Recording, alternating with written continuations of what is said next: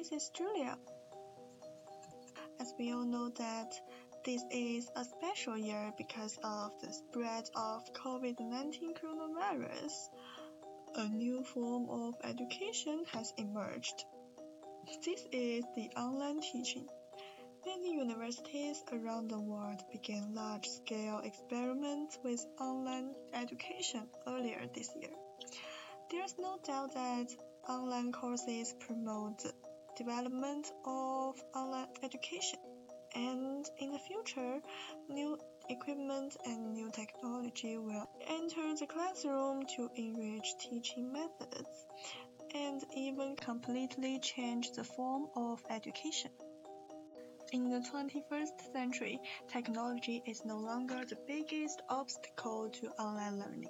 According to a 2016 study, educational technology can have a considerable positive impact on students' performance in the form of improving test scores and allowing teachers to evaluate students' performance more effectively. But the study also revealed significant issues about how teaching and technology should be integrated, and that inadequate professional development and training are major barriers to the effective use of technology in the classroom. For the latter problem, I think it's very simple to solve it. Some teachers, especially for the senior teachers, they haven't been exposed to new equipment. So, in the first half of this year, live broadcasting accidents such as teachers' failure to open the microphone or failure to set up video conferencing occurred very frequently. And the reason is that the new technology is too strange for them.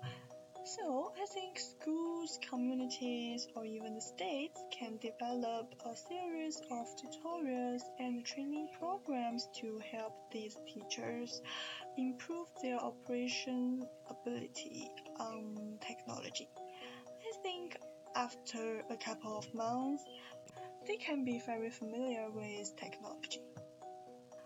But the more tricky question is how to integrate technology into teaching and learning in the classroom. As we all know that the emergency of the coronavirus has dramatically accelerated the process of integrating technology. But as many of our teachers have noted that the current state of online learning is more like a form of crisis management and not at all like skillfully managed distance education. So, to address this issue, we have to understand a model firstly. That's called the SAMR model. It's a powerful conceptual tool developed in 2010 by education researcher Ruben Petitouva, who was the 1991 recipient of a Phi Beta Kappa Teaching Award. The SMART model lays out 4 tiers of online learning that are substitution, argumentation, modification, and redefinition. Substitution and argumentation are considered enhancement steps, while modification and redefinition are termed transformation steps. I will firstly say something about substitution. At this stage, technology is directly substituted for a more traditional one. It is a simple and direct replacement. For example, if you are teaching a government lesson on the Constitution, you might use an electronic or web-based version of the document instead of a hard copy. Students might also answer questions about the Constitution using a Microsoft Word instead of filling out a worksheet. The second tier of SAMR is argumentation.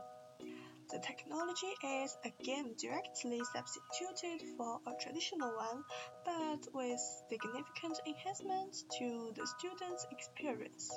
In other words, you can ask yourself, If the technology increases or augments a student's productivity and potential in some way. For example, students can create digital portfolios to create multimedia presentations, giving them more options to demonstrate their understanding of a topic. And instead of handling out paper quizzes, you can gamify your quizzes with tools like Kahoot. The third tier of SAMR is modification. At this stage, you are beginning to move from enhancement to transformation on the model. Instead of replacement or enhancement, this is an actual change to the design of the lesson and its learning outcome. The key question here is, does the technology significantly alter the task? This question really deserves our thinking. At this level, teachers can think about using a learning management system like Google Classroom, Moodle, or Canvas to handle the logistic aspects of running a classroom, like tracking grades, messaging students, creating a calendar, and posting assignments. Teaching online opens up new channels of communication, many of which can help students who have traditionally been marginalized. Research shows that girls may be less likely to speak up in class, so they may benefit from back channels that encourage participation. The fourth tier of the SAMR model is redefinition, and it represents the pinnacle of how technology can transform a student's experience. Learning is fundamentally transformed at redefinition level. It can enable activities that were previously impossible in the classroom. For example, virtual pen pals can connect students to other parts of the world, whether it's with other students or experts in a field. Virtual field trips enable students to visit locations like the Amazon rainforest, the Louvre, or the Egyptian pyramids. After reading a book in class, you can invite the author to chat about their work and answer questions.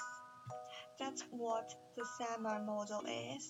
And next, we have to know that this model is not only applied to the classroom, but outside the classroom as well.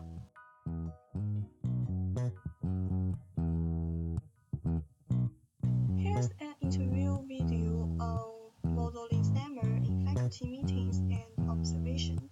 Let's see it together. So there's meetings. Are there any other areas that SAMR could kind of leak into in the administrative side? You could actually use the SAMR model to change how you're doing evaluations in the evaluation process as an administrator. So there are things that you would do whether or not you had technology or not, and the other things that you really could only do in terms of observation and data collection if you're using technology and really kind of changing the way you think about what does observation really mean. Just to give an example, if you were doing observation, the substitution of that would be what? I'm a little unclear sometimes on where that line is between those steps in that ladder. Well, I don't think it's a very clear line. I think that's part of the reason why it causes conversation is what is augmented versus pure substitution. Because almost by the sheer nature of technology, the minute something is digital, it's kind of already got some things that you couldn't have if it was hard copy, right? Now, that's talking about nouns. A lot of people think about SAMR in terms of verbs. But, I would say that, you probably have, let's say you've got a checklist, an evaluation checklist. And so instead of carrying around a clipboard that you're marking things down and you have one sheet, per teacher for, let's say it's for a walkthrough, you could have basically a Word version of that, which represents those same tables where you check off those same boxes. And functionally, you're not doing much that's different. You're still observing, you're still marking off categories based on a grid. If you wanted to augment that, you might do that in something like a Google form where, yes, you're still doing that same process, but it's collecting all that data for you into a spreadsheet that then you can actually take that information and do something more with it than just have a one sheet that just everything's contained in there without any way of looking at it in a larger way. Right. Okay.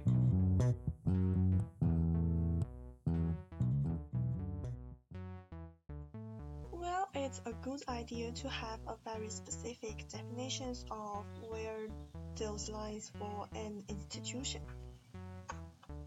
What we should think over is that nowadays the buzzwords on everyone's lips are the 21st century learning.